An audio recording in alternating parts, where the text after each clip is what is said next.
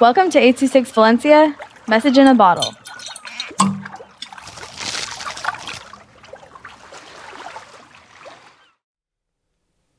How I Came to USA by Wendy Ramirez with 826 Valencia.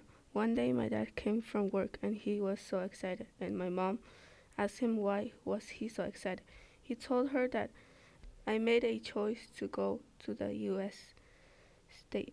I want to see how people are doing there.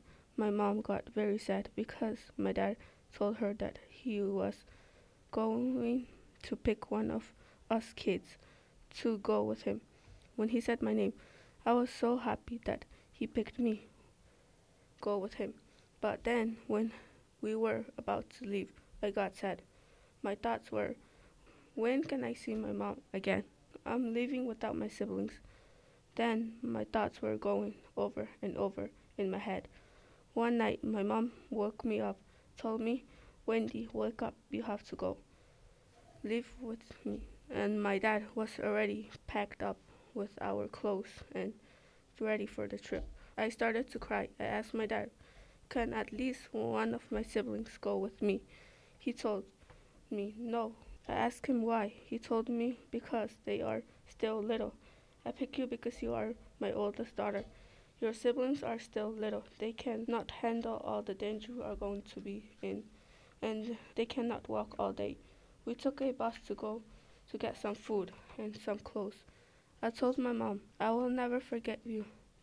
We took two buses to stay at another house, and we stayed 2 nights and 3 days at the house. Then at the morning we took a car to go to the house where a lot of immigrants are at. We stayed 1 week. The food cost a lot, and we had to take turns to take a shower. I met a girl, and I went to talk with her. We became friends. One morning, a list was up who was going to walk in the desert. Me and my dad went to see who was, and we saw our name. So we had to go with the group of people. We crossed a river where the immigrants almost saw us. When we crossed the river, we laid down where a lot of grass at. Then we saw a car of police. We got scared. We got up and we walked faster as we can. The immigrant saw us and then started to check us up and ask us questions. Where did you guys came? Who grabbed you here?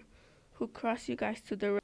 Where there was a lot of immigrants, and we didn't give us any food, and we stayed for another week or 2 weeks. Then they started to call our family in the United States.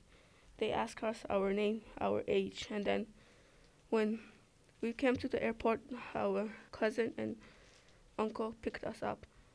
I was so excited and happy, but at the same time sad because I was in the United States without my mom and without my siblings. So we started our new life, and that's how I came to the United States. 826 Valencia is a non-profit organization dedicated to supporting under-researched students with their writing skills and to helping teachers inspire their students to write. Our services are structured around the understanding that great leaps in learning can happen with one-on-one attention and that strong writing skills are fundamental to future success. If you want to hear more podcasts or learn more about the organization, visit us at 826valencia.org.